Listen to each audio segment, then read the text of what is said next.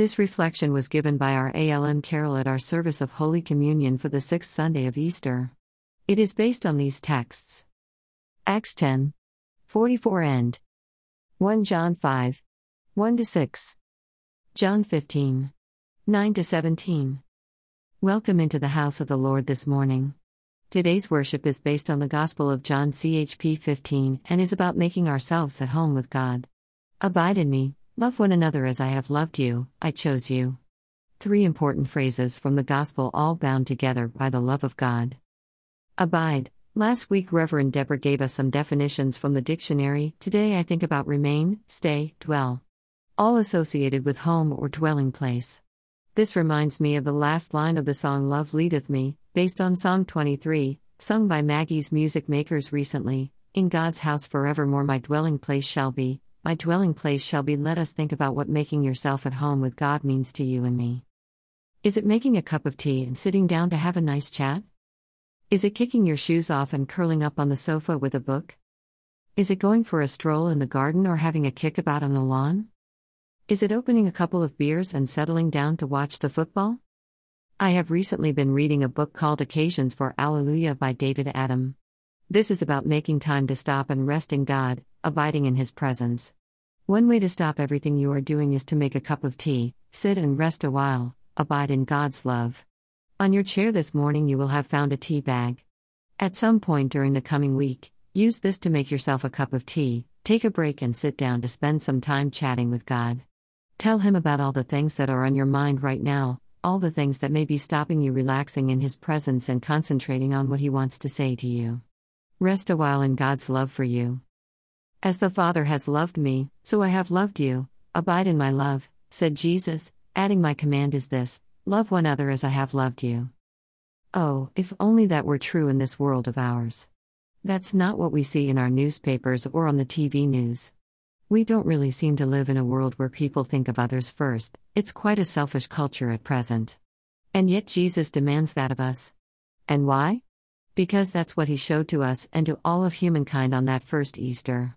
Jesus laid down the supreme example of what love really is, and then invites humankind to think likewise, that love sometimes means sacrifice and sacrificial giving to others.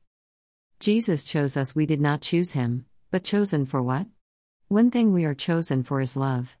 He calls us to be His friends, and then goes on to expand this statement to His disciples, I no longer call you servants, because a servant does not know his master's business, but, I have called you friends. What an emotional statement this is. It means that God is not some faraway distant deity who we have to go some roundabout way to get access to. We are called the friends of the King and we have access to Him. That's why we can hear His whisper when He calls to us, and why we can pray to Him knowing that He hears us. Friends are people you can see and talk to whenever you wish, not having to make an appointment as if you were a servant. Being a friend of Jesus means you can call on Him anytime, day or night. He is always there. This passage only reinforces what we've been thinking about in John's Gospel, namely that love of God and love of humankind are inseparable. You can't have the one without the other. John goes a little deeper here and relates it to family life. It's a natural thing for children to love their parents. We're created to have that bond. And the love between brothers and sisters should also be a natural thing. It's the family unit that God ordained, and although humans mess things up at times, it's still the perfect model when it works. So John says if that's how it works in the natural family, then that's how it should work in the spiritual family. Just as we love the Heavenly Father, so we should love His children who He considers to be part of His family. And that of course is where it often falls down, because we are after all only human, and there are lots of people out there that we naturally don't get on with particularly well. They say things we don't like, or look odd, or have different interests to us. Their behavior is less than we would call acceptable. And yet John says that God's commands are not burdensome or heavy, not too difficult for us to carry out in our daily lives. The great truth about anything God asks of us is that they are all possible. No loving father asks of his children to do the impossible. What God asks, He also provides the strength to do.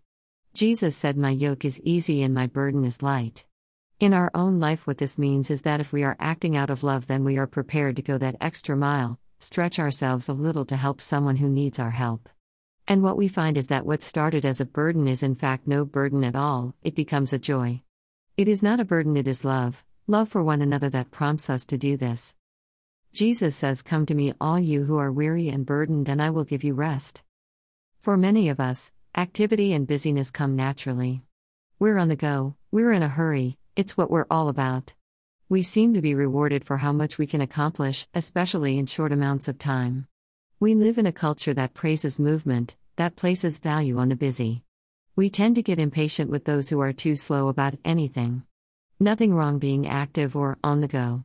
Except for this one thing. We often never stop. And it's there, in the slowing down, that often can feel almost unnatural, in a society that moves too fast. Like we're supposed to be doing something more but just haven't figured it out yet. Every day we meet people who are burdened, weary, or lonely.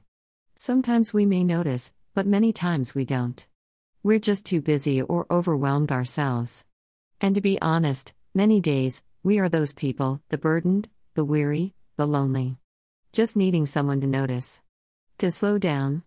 To take time. We desperately need Jesus every day to bring joy and hope to our own lives and to those around us. Without Him, we will most certainly run dry.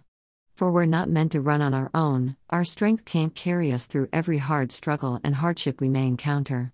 But He promises rest and peace for our souls even in the midst of weariness and burdens. Slowing down takes work. Stopping and just breathing deep takes practice. Maybe that's why God says it so clearly, "Be still and know that I'm God." Breathing in His grace today. And remembering to take time to slow down. Have that cuppa. We pray, dear God. Thank you that your yoke is easy and your burden is light. Thank you that you promise to give the worried, the hurried, the pressured, and stressed out rest and peace for our souls, if we'll just come before you. Thank you that you already know all that concerns us, and you care. We're so grateful for your reminder that we don't have to carry it all on our own. Help us to slow down, to take the time to point others to you. To love one another as you have loved us. Amen.